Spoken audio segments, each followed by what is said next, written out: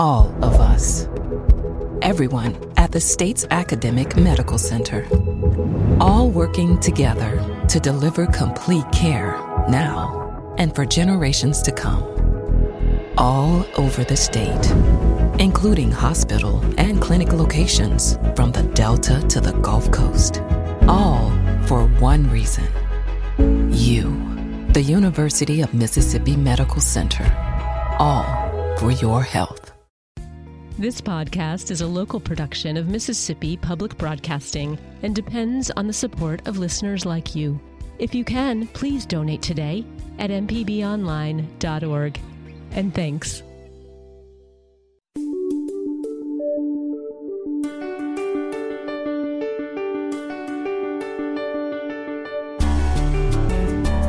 This is Southern Remedy on MPB Think Radio. Dr. Jimmy with you this morning.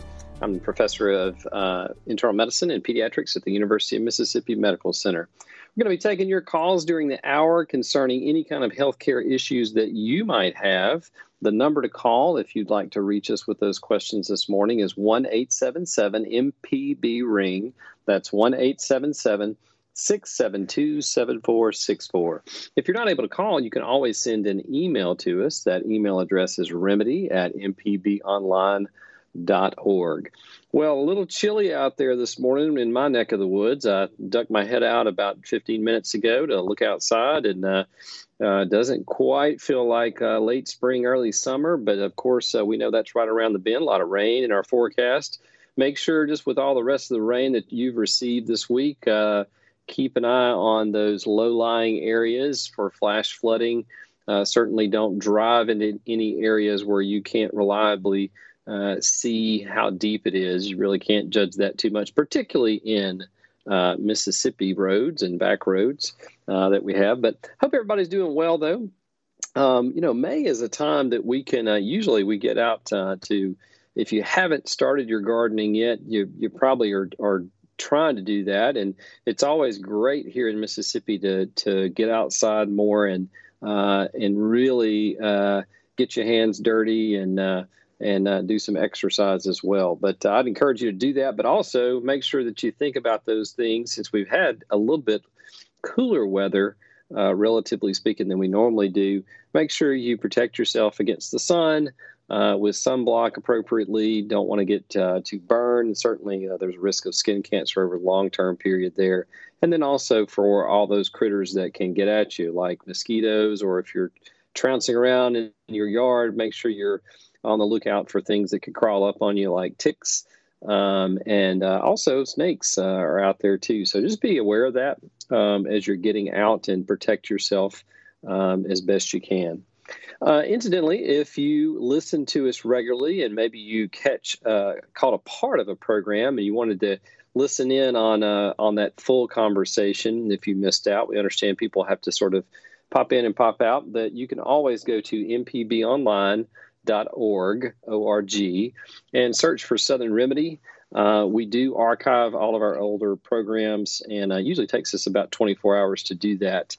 But we can have access to those programs for you to listen to in their entirety. All right, we're going to go to our first caller. I believe it's Kat from Mobile. Good morning, Kat. Good morning. Good morning. Good morning. How are you doing? Good. What's your question this morning? Okay. I have a question in regards to fenugreek seeds. I've been doing some research about people using fenugreek seeds to help with their hair growth. And I've seen a lot of pros and cons in regards to health. Like I guess if you have issues with diabetes, you probably wouldn't need to take it. And so I was wondering if you had any information or knew about the health benefits or the pros and cons of fenugreek seeds. And just a precursor, I don't have any issues with diabetes. I don't have any health issues like that. Right. And, that's something that's great to bring up. I'm glad you brought that up, Kat. There's plenty of herbal remedies and herbal medications that are out there. Fenugreek is a plant, and it has two different things that you can use, the seeds and the leaves. And mostly they use these as a food source, as an herb in foods in India and other surrounding areas. And it's really old. It's been used for a long time. So there are some, it's almost like a clover look to it. But there are a lot of different things that people have looked at for its health benefits. You mentioned a couple of them with hair growth. You do have to be careful, though. If you're diabetic, it can there is some limited data that says that it can lower blood sugar levels, so you don't want to get your blood sugar too low. But it's been looked at for all kinds of things: appetite control, and lowering inflammation in your body, helping reduce cholesterol levels. And here's the challenge with not just fenugreek, but any herbal medication. Some of them we actually have some pretty good research, and a lot of them we don't. One of the things that you have to keep in mind, because a lot of research will say, well, the people in this area who eat a lot of fenugreek, they have this positive health outcome. That doesn't necessarily mean the fenugreek alone is doing that. And generally speaking, most herbs that you take by themselves as a supplement for your health do not work as well as if you were cooking with them in combination with other foods. And those of you who have listened to us for a long time know that I'm a big proponent of the DASH diet. And the DASH diet has a lot of individual foods that people have, or individual substances like high calcium, high potassium, low sodium. And they may have isolated those individual things. We really don't see the health benefits alone from doing that. That being said, I don't know of a lot of negative effects of fenugreek in general. Certainly, as any herb can do, it can interfere with some medications.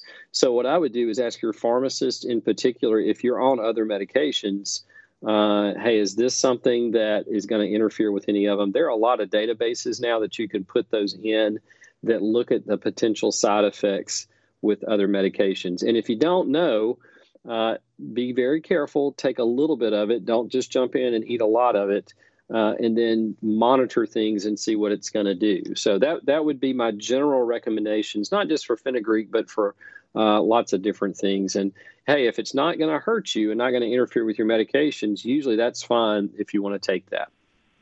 Okay, thank you so much. Have a great day. All right. Thank you for calling. Incidentally, there's tons of places online that you can look for things like this. Healthline.com is one that has some general information that I like to go to. And then Medscape is another one. Medscape may ask you to register, but actually there are some pretty neat tools that you can use to look for those cross references on different things and different interactions. But as we all are apt to, a lot of times we'll say, hey, if I just take, if I eat 3 pounds of fenugreek a day, or if I eat 3 pounds of this, that's going to cure all my ills. And usually you don't see that. What is healthy is certainly looking at areas that eat really healthy. The blue zones are one of these, areas of the world where people tend to live a lot longer and live healthier in those zones. And when you look at what they eat, there are some similarities with usually plant-based diets, locally eaten, a broad range of things that they eat seasonally. They're very active physically. They don't eat a lot of meat. If they do, it's usually fish or lean meats. All their fat sources tend to come from plants, so that's usually plant oils and nuts. And they have very rich social structures. So in other words, most of the elderly live with their families. Later in life, they have all these different social structures that they have to help support each other. So those are the things we know that work really well. A lot of the places we live and all of the situations we live, even in the South, we don't have a lot of those positives, but we do have a lot of them. And certainly in Mississippi in particular and the surrounding states, there's a lot of opportunities to grow your own food if you have the space. It doesn't really take that much space to do that, and those can have positive health benefits. This is Southern Remedy. Dr. Jimmy Stewart with you this morning, answering your calls about any kind of healthcare question that you might have. The number to call this morning is 1-877 MPB ring. That's 1-877-672-7464. Or you can always send an email to remedy@mpbonline.org. COVID, we, just about every program, we at least have somebody ask about COVID or we mention a couple of things. Still looking good in the state. The data that I was looking at it yesterday on the Mississippi State Department of Health's website looks really good. We still have some work to do worldwide. If you're keeping up with the news, you know that in certain parts of the world, there's certainly huge numbers of COVID cases. India's in particular getting hit really hard, in some parts of Africa as well. Just because we're doing well here doesn't mean that we're off the hook completely. We certainly need to be careful about things, but it's nice to have some of those limitations that we had based on current recommendations lifted right now. So certainly you can gather outside with a good deal of safety, particularly if you're vaccinated. Vaccines, we've just seen the CDC is looking at recommending at least the Pfizer vaccine down to age 12 now. We'll probably see it down to age 5 or even as low as 2, depending on what the safety data is over the next few months. So lots of good things in the future for that. But certainly, if you're looking at travel, make sure you go to 2 places, that whatever country you're going to end up in, if it's out of the country, you want to go to their website and see what kind of requirements they have on going to their country. And then you also want to be very clear about the requirements coming back into the country, which would be different. So that would be on the CDC website, and they're very specific and up to date about that. I'm Dr. Jimmy Stewart. Thanks for listening to the original Southern Remedy podcast. You can get your medical question answered by sending an email to remedy@mpbonline.org. For a regular dose of medical information, subscribe to the podcast using your favorite podcasting app. The doctor is always in on the original Southern Remedy.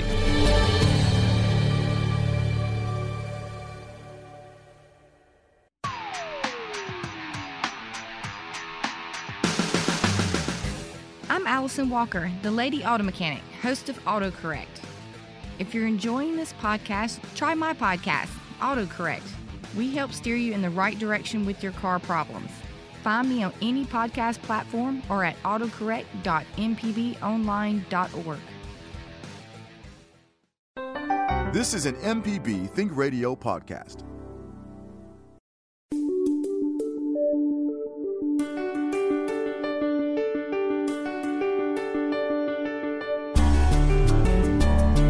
This is Southern Remedy on MPB Think Radio. Dr. Jimmy with you this morning, answering your calls, your questions, or comments that you might have about your own health or the health of somebody that you know of. You can give us a call this morning at 1-877-MPB-RING.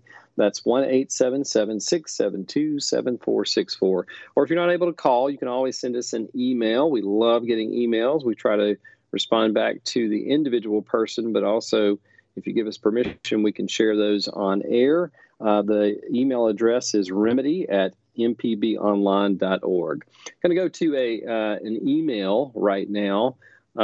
So this first one says, my great-grandson is 16 months old and will not walk on his feet. He walks around furniture, but if walking, he walks on his knees. Should we be concerned?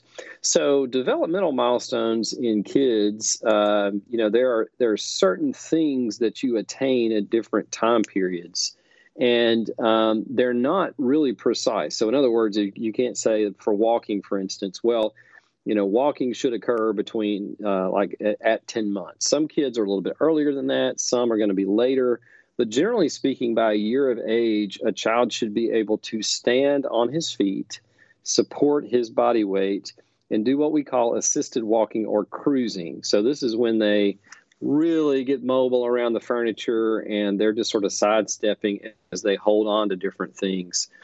Sometime between usually 12 months and 15 months is when they would be able to walk more.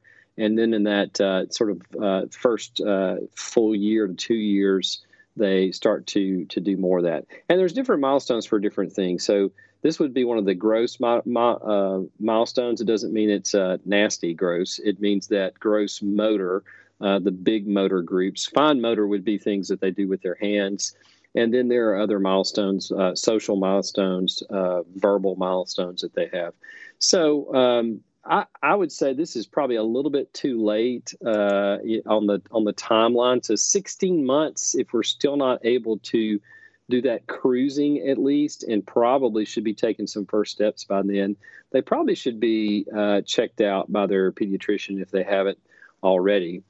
There are some additional things that you can do for testing, but part of that exam when they will be watching them. How do they move from one place to the other?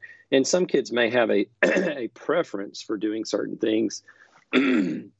Like crawling over walking. Some kids just love to crawl and they don't like to walk. But if you set that child up on their feet, are they able to support their weight? Another thing that they can do in the office is to sort of quantify that central muscle strength that it takes, that core muscle strength and bigger muscle strength.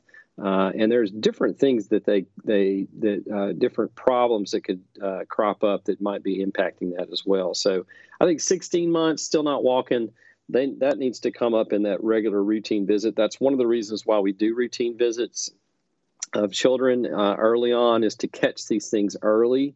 A lot of people say, well, it doesn't really make a difference, does it, one way or the other? It does.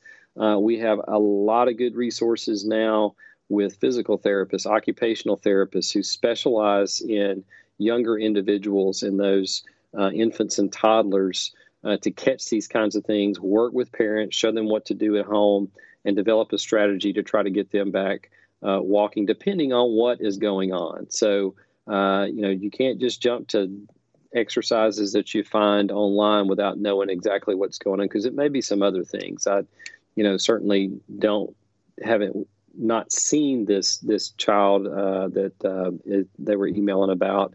We certainly wouldn't want to speculate, but there's all kinds of different muscular problems and neurologic problems that might be there that need to be addressed first. So if you have any kind of suspicion, I would always tell families, look, because they usually come in, if it's nothing, if it's part of a normal development, they'll apologize. There is no reason to apologize for concerns over your child with delays in those types of milestones. So I would contact them about that if we're not walking at 16 months. This is Southern Remedy. Dr. Jimmy with you this morning. The number to call is 1-877-MPB-RING. That's 1-877-672-7464. We're going to go to Gary from Louisiana. Good morning, Gary. Thanks for calling. What's your question this morning? Good morning. I have a comment. I have a daughter who's now 36 years old.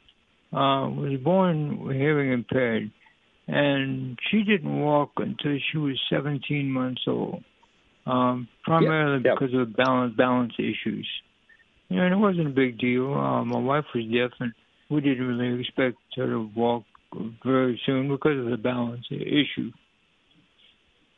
Yeah, and that's one of those individual things that you are a little bit more subtle to pick up on. And I'm not sure exactly why she had, hearing loss issues, but that's pretty close to the same centers, in the inner ear that help control balance. So that may have been related to that. But I'm glad that you said she's grown now. Is that right? Yeah, she's 36. Yeah. Oh, yeah. Definitely grown. Okay. Well, and that's just another example of some subtle things that could be picked up, and it's pretty. I mean, most parents, you don't want you want your child to be perfect. That's one of the things that we're like, we really want that to happen. And then when you deviate from that, sometimes you can. Make the mistake of saying, well, maybe we'll just watch it for a little bit longer. And as a pediatrician, sometimes we'll do that depending on when it is. But there can be some underlying things, like you mentioned, with balance, or it might be, muscular dystrophy or other neurologic problems that might be causing that. But before you jump to any of those, you really need that good exam. So, Gary, I'm glad that she is doing great all these years later. Yeah, see, we kind of expected this because her mother's deaf, her grandparents were both deaf, so the deafness is hereditary, and we kind of expected it, but that's how it goes. All right, well, thanks for taking my call. Y'all have a good day. Thank you, Gary, for listening, and thank you for the call. Yeah, hereditary deafness or partial deafness is fairly common. So, if you have a family that has multiple members of the family that have that, you want to be on the lookout. The other thing that is a little, most people don't think about, some hearing problems and external ear problems. So the auricle, which is the part of the ear that sticks outside of our head that helps to collect sound and protect that airway, the external auditory canal. If it's misshapen, if it's dysmorphic at birth, that can be associated with kidney problems. So, a lot of times on those ultrasounds that they can do either before birth or shortly after birth, they'll look at the kidneys to make sure that they're not misshapen and that everything's working okay. But yeah, it can run in families. So those kinds of things, that's why a good family history is always important, not just after you've had a baby, but beforehand. This is Southern Remedy. Dr. Jimmy Stewart with you this morning. The number to call if you have a question is 1-877-MPB-RING. That's 1-877-672-7464. Going to go to another email right now. This one is on scoliosis. So it says, my 15-year-old daughter was diagnosed with idiopathic scoliosis a year ago. Her curve is progressing about a degree a month. She's now at 47 degrees on her curve. She has been told that surgery is inevitable and that it needs to be done in the next few years. Obviously, we are concerned about the seriousness of the scoliosis itself, but we're also very hesitant to put her through such an invasive procedure and its consequent recovery. We just aren't sure what to do. There are no guarantees that the surgery won't leave her with more pain than she is currently experiencing. Any thoughts? Scoliosis is one of those things. Basically, that's a curvature of the spine, if you're not familiar with that. And there can be different types of scoliosis. So basically, the location of it is one thing. So it can be in the upper vertebra, the thoracic vertebra, vertebral bodies. There can be a curvature, or the lower or lumbar, or it can be a combination of both of those. The other thing that she mentioned here is the degree of curve. So the curvature is measured by something called a Cobb angle. And once that Cobb angle gets to about 50, there's some leeway in there in the middle, sort of 40 to 45. Those are ones that impending surgery is coming up. But once it gets to about 50 degrees, that's the point where surgery is usually recommended. And the reason for that is the longer you have scoliosis, and if it's worsening, particularly through that puberty stage where you're gaining height. Once you get past that, there's really not, you really have to look at how much of a curve that you have. And the optimal time to do surgery is right at the end of that growth spurt. You just don't want to do it while they're growing. There are lots of different things that you can do during that time period, like bracing. That's external braces that you wear that may help out. And then lots of physical therapy exercises to help strengthen the muscles around the back and your core muscles of your thoracic area. But once it gets to about 50, that's about the point where most orthopedic surgeons would say, okay, now's the time to do surgery. And you're right, it is a fairly big surgery. Depending on the length of vertebral bodies are involved, it can mean stabilization of those. Most patients feel much better with that. They gain a little bit of height with that too. I know several people that had this done when they were between 18 and 20 years of age, including some of my patients, and they've done well long term. We have a lot of new different ways of doing surgery. Some of them do have some back pain, but it tends to be mild and certainly a lot less than the back pain you would have with increased curvature. So I would lean towards their recommendations if her Cobb angle, if the degree of curvature is 47 degrees right now and she's gaining about a degree a month, that's probably looking at surgery in the next probably a year or less. She is 15 though, so Certainly, they would want to make sure that her growth is completed. You don't want to do that surgery before her growth, her height growth is completed. So there's different ways of looking at that, both with X-ray and with growth velocity over time. But those are my thoughts on that. I'm not an orthopedic surgeon. Certainly, they're the ones that are the experts on that.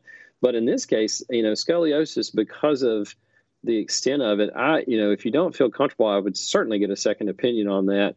And then make sure that your surgeon is very well versed in that. You have sort of your bread and butter orthopedic surgeons that fix broken bones and things like that. And then you have others that are subspecialized in different areas. And this is one particularly pediatric orthopedic surgery is a subspecialty area of orthopedic surgery that you might want to look at if your surgeon's not already in that specialty. So that's my thoughts right there. Certainly, you'd want to have lots of good calcium and vitamin D intake if your child does have scoliosis like this. They need to be doing that. And you certainly need to be exercising, too. That's been proven to help out. I'm Dr. Jimmy Stewart. Thanks for listening to the original Southern Remedy podcast.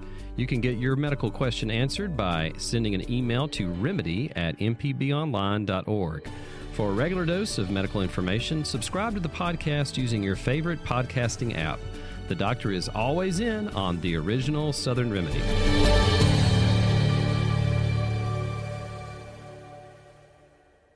Contractor ever tell you the price of something and it sounds so high you think, maybe I'll try it myself. Some jobs just aren't that difficult, and yes, you can do it. If you want to find out how to do those things, listen to Fix It 101, podcast everywhere.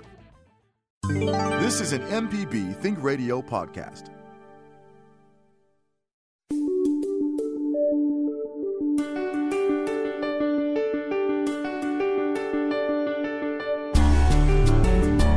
This is Southern Remedy on MPB Think Radio. Dr. Jimmy Stewart with you this morning, answering your questions, taking your comments about all kinds of different healthcare issues that you might have today. The number to call if you have a question is 1-877-MPB-RING. That's 1-877-672-7464. Or you can send us an email to remedy@mpbonline.org. A lot of people have some hesitation with calling in. Sometimes they're like, I don't think my question really is something that anybody would be interested in. It's amazing to me. Well, not too amazing to me, but amazing to other people, though. Once you call in with that question, there's probably at least 5 people out there that have the same problem, or maybe they have similar problems and have the same question that they need to answer. So it's not just you asking a question, it's you asking a question for a lot of other people too, and it certainly helps all of us out to do that. And that's what makes it so exciting about Wednesdays, is that you drive the content. We don't really pick too often individual things to talk about outside what's in the news as it relates to healthcare, but certainly the content is driven by you, our listeners, because you always bring great ideas and great questions to the program. No questions are too mundane for us to try to go to. May not have the answers all the time, but certainly I hope to point you in the right direction if you call us. That number again to call is 1-877-MPB-RING. That's 1-877-672-7464.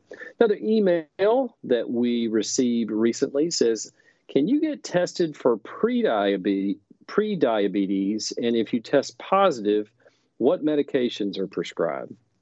So as most people know, diabetes is a condition where your blood sugar levels, or glucose is another name for it, are elevated. So we need glucose to live. It is a substance that our body utilizes for energy. All of our major tissues in our body use that. Our major organs use that. So you got to have some degree of blood sugar in there.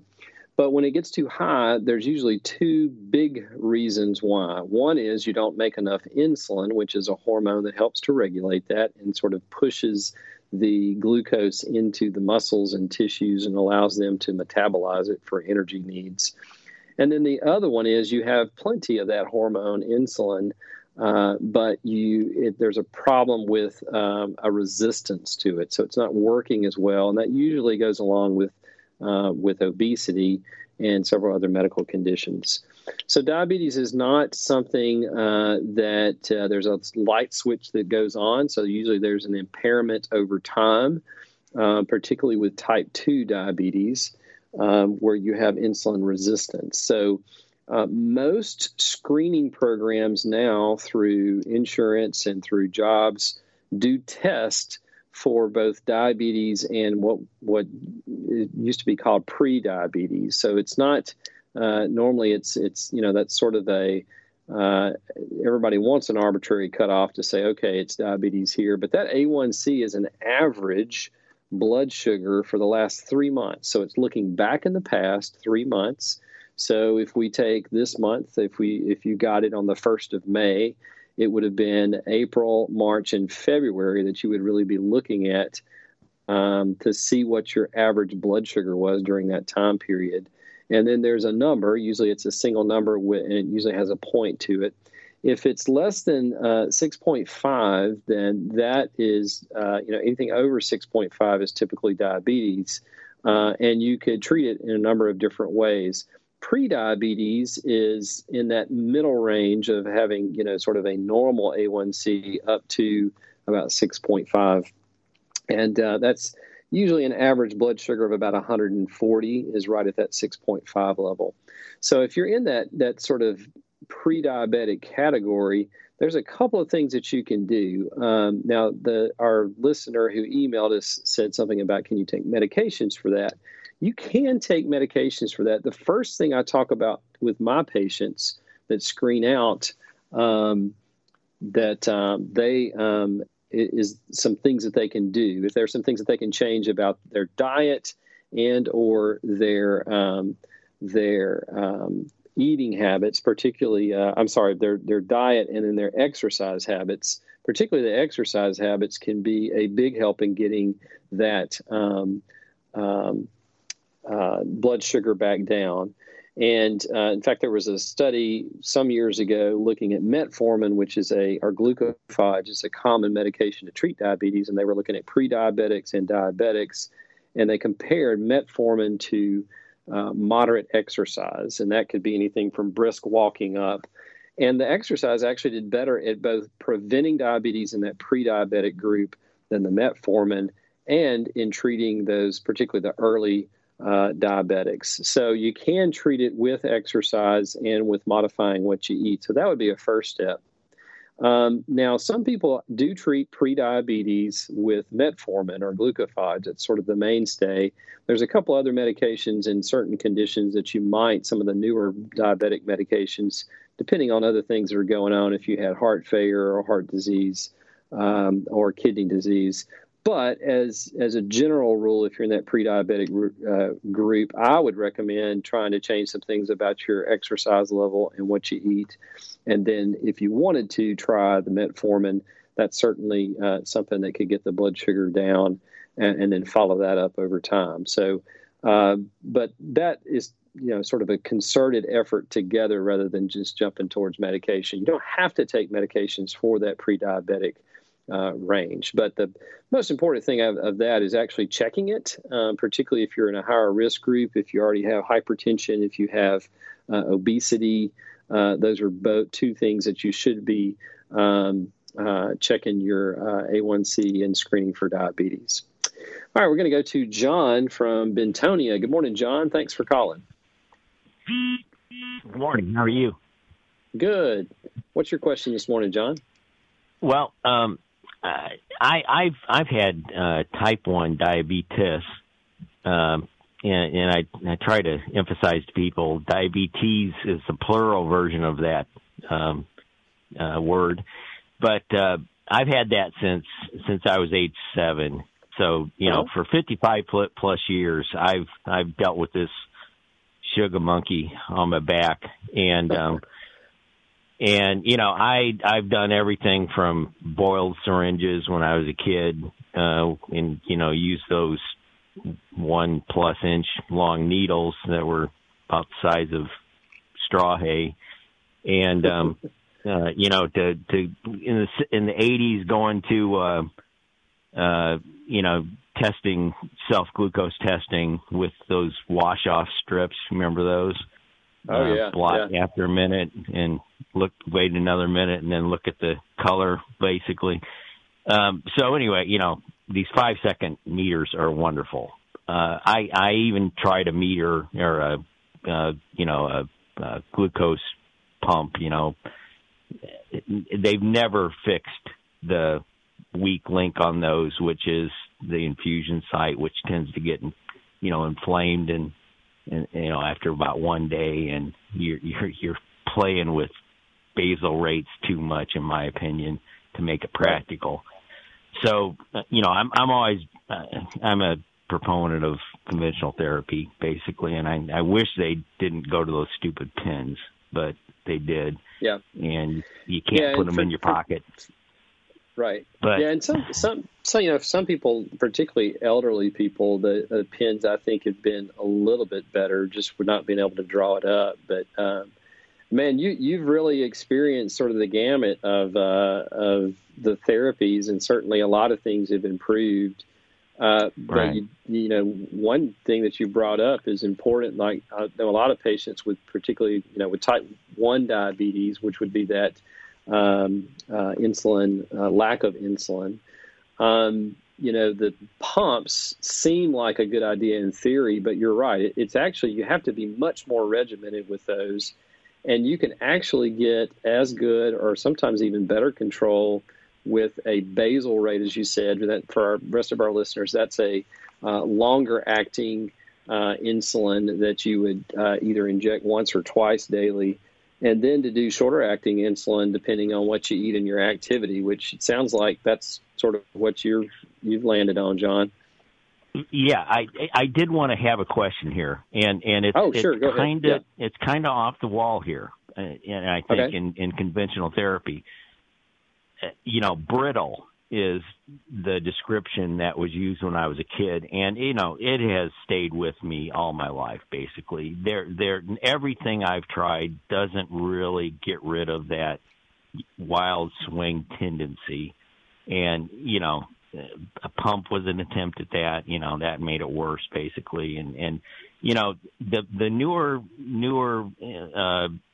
Tresiba is better than Lantus, but not much. Actually, I kind of think Lantus works pretty superior in some fashions. Not really superior, but works as well as Tresiba. And actually, Humalog works even better, in my opinion, because it's a little bit slower than Apidra. Is that the one? I'm losing track of the names half the time. The really fast acting one. That acts too fast, man. You're hypoglycemic before your plate's even on the table, basically. So, anyway, to kind of smooth this out, one of the researchers, and I can never remember his name, suggested to my doctor there at UMC, why don't you try metformin?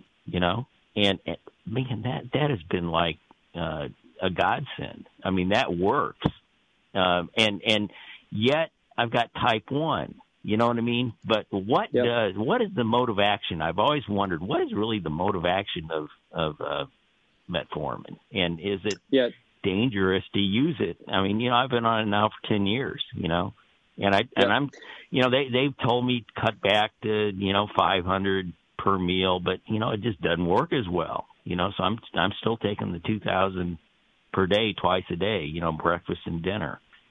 And, it's interesting. It just smooths things out beautifully. Right. Yeah. It's interesting. I've seen some patients, particularly with this is one of those areas that I once you get to that point, you're pretty much seeing an endocrinologist anyway. But I still have patients who are followed by the endocrinologist that I'm seeing.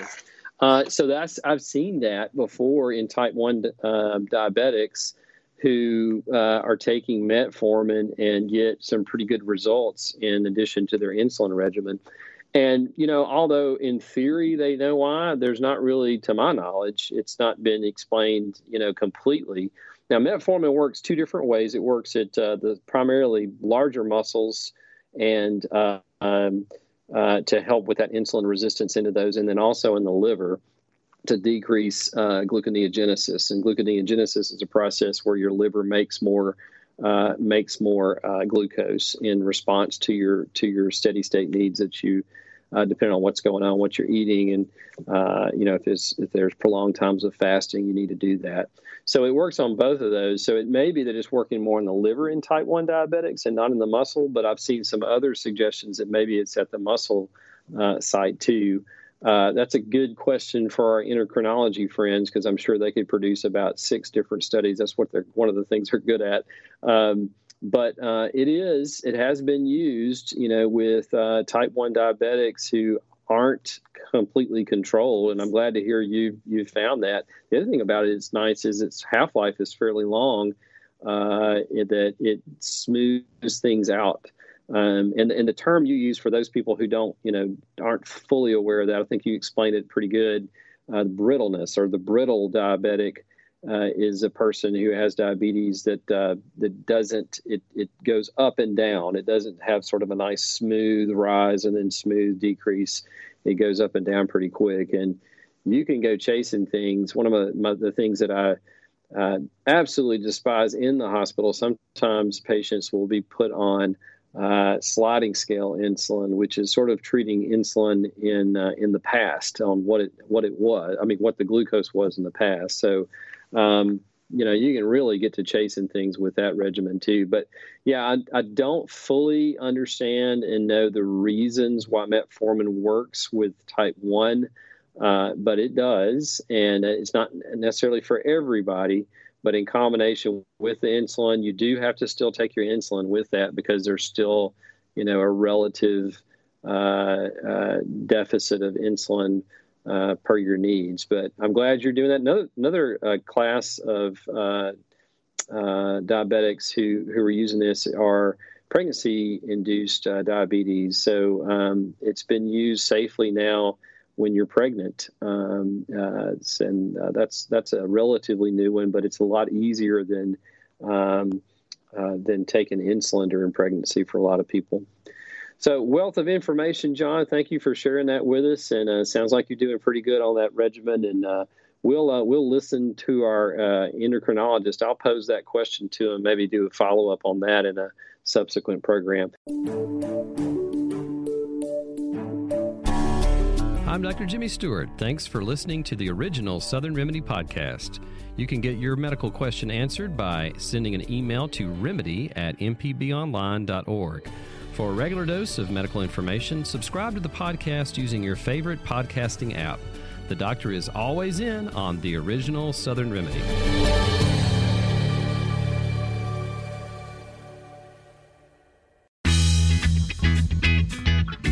I'm Professor Richard Gershon from the University of Mississippi School of Law, host of In Legal Terms. If you're enjoying this podcast, I encourage you to listen to In Legal Terms, the show about you and your rights. We find interesting legal topics to bring to you and let you know how the law affects you. Find In Legal Terms on any podcasting platform on your smart device or on our website, inlegalterms.mpbonline.org. This is an MPB Think Radio podcast.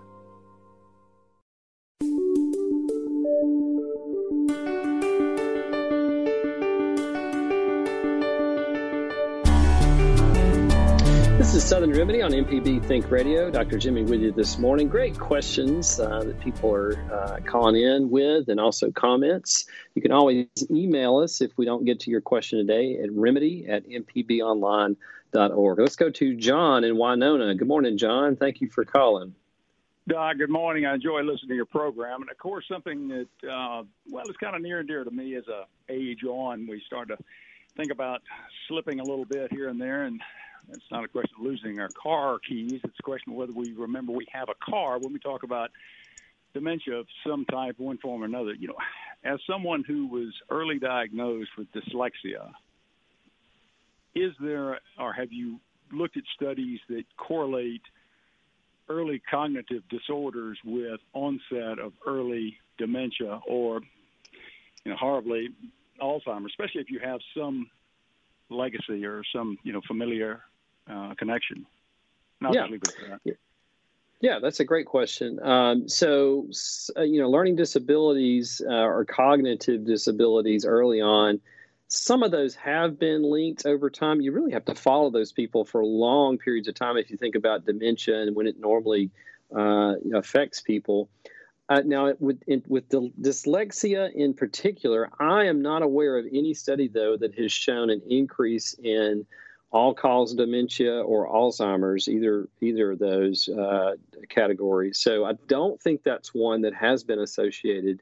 Now, certainly cognitive declines can be sooner in patients that have genetic disorders that are associated with learning disabilities. Another one that has not been shown, I don't think, to have an increased risk of dementia is ADD and those types of things. So I'm not aware of dyslexia causing that, although some others are. The biggest thing is making sure that you have that you're functioning, have really rich social interactions, and taking care of your health. Everybody's scared of Alzheimer's, and rightly so. They want to prevent it, but there's other types of dementia, particularly related to hypertension and diabetes and cholesterol, that you want to take care of those things. So thank you, John. We're going to try to squeeze in our last caller here, Tom from Natchez. Good morning, Tom. Thank you for calling. Good morning. Thank you for taking my call.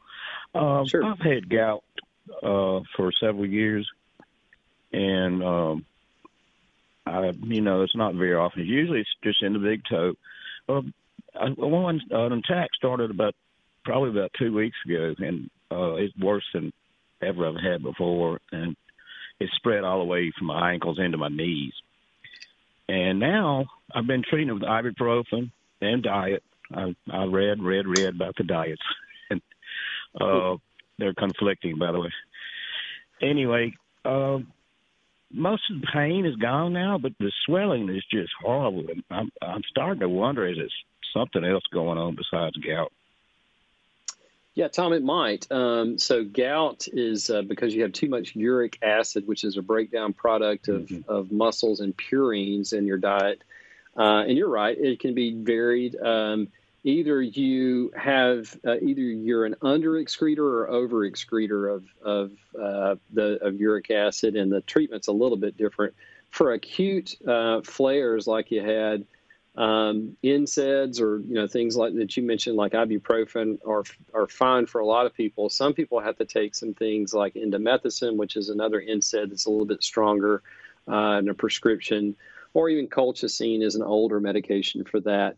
There are some ways to prevent it with a medication that you take every day if those things aren't working. But if you've had an attack for that long, you could have a secondary infection that's causing that inflammation. You may want to get that looked at by somebody to make sure that's not the case. Anytime you can have an inflammation around a joint space from something like gout, you can also have a secondary infection to set up in there just because of that inflammation. So that is something that I would probably get looked at and followed up, and maybe even ask them about a medication like allopurinol, which would potentially prevent that. If anybody's ever had a gout attack, I have not, thankfully, but it is not something that I would wish on anybody. Right. Do you think, I normally go to this clinic, and they don't have an MD, they have a nurse practitioner. Do you think she would be okay to go see about this? Yeah, I think so. I think because it's a fairly common, disorder, so I think that would be fine. I'm Dr. Jimmy Stewart. Thanks for listening to the original Southern Remedy podcast. You can get your medical question answered by sending an email to remedy@mpbonline.org. For a regular dose of medical information, subscribe to the podcast using your favorite podcasting app. The doctor is always in on the original Southern Remedy.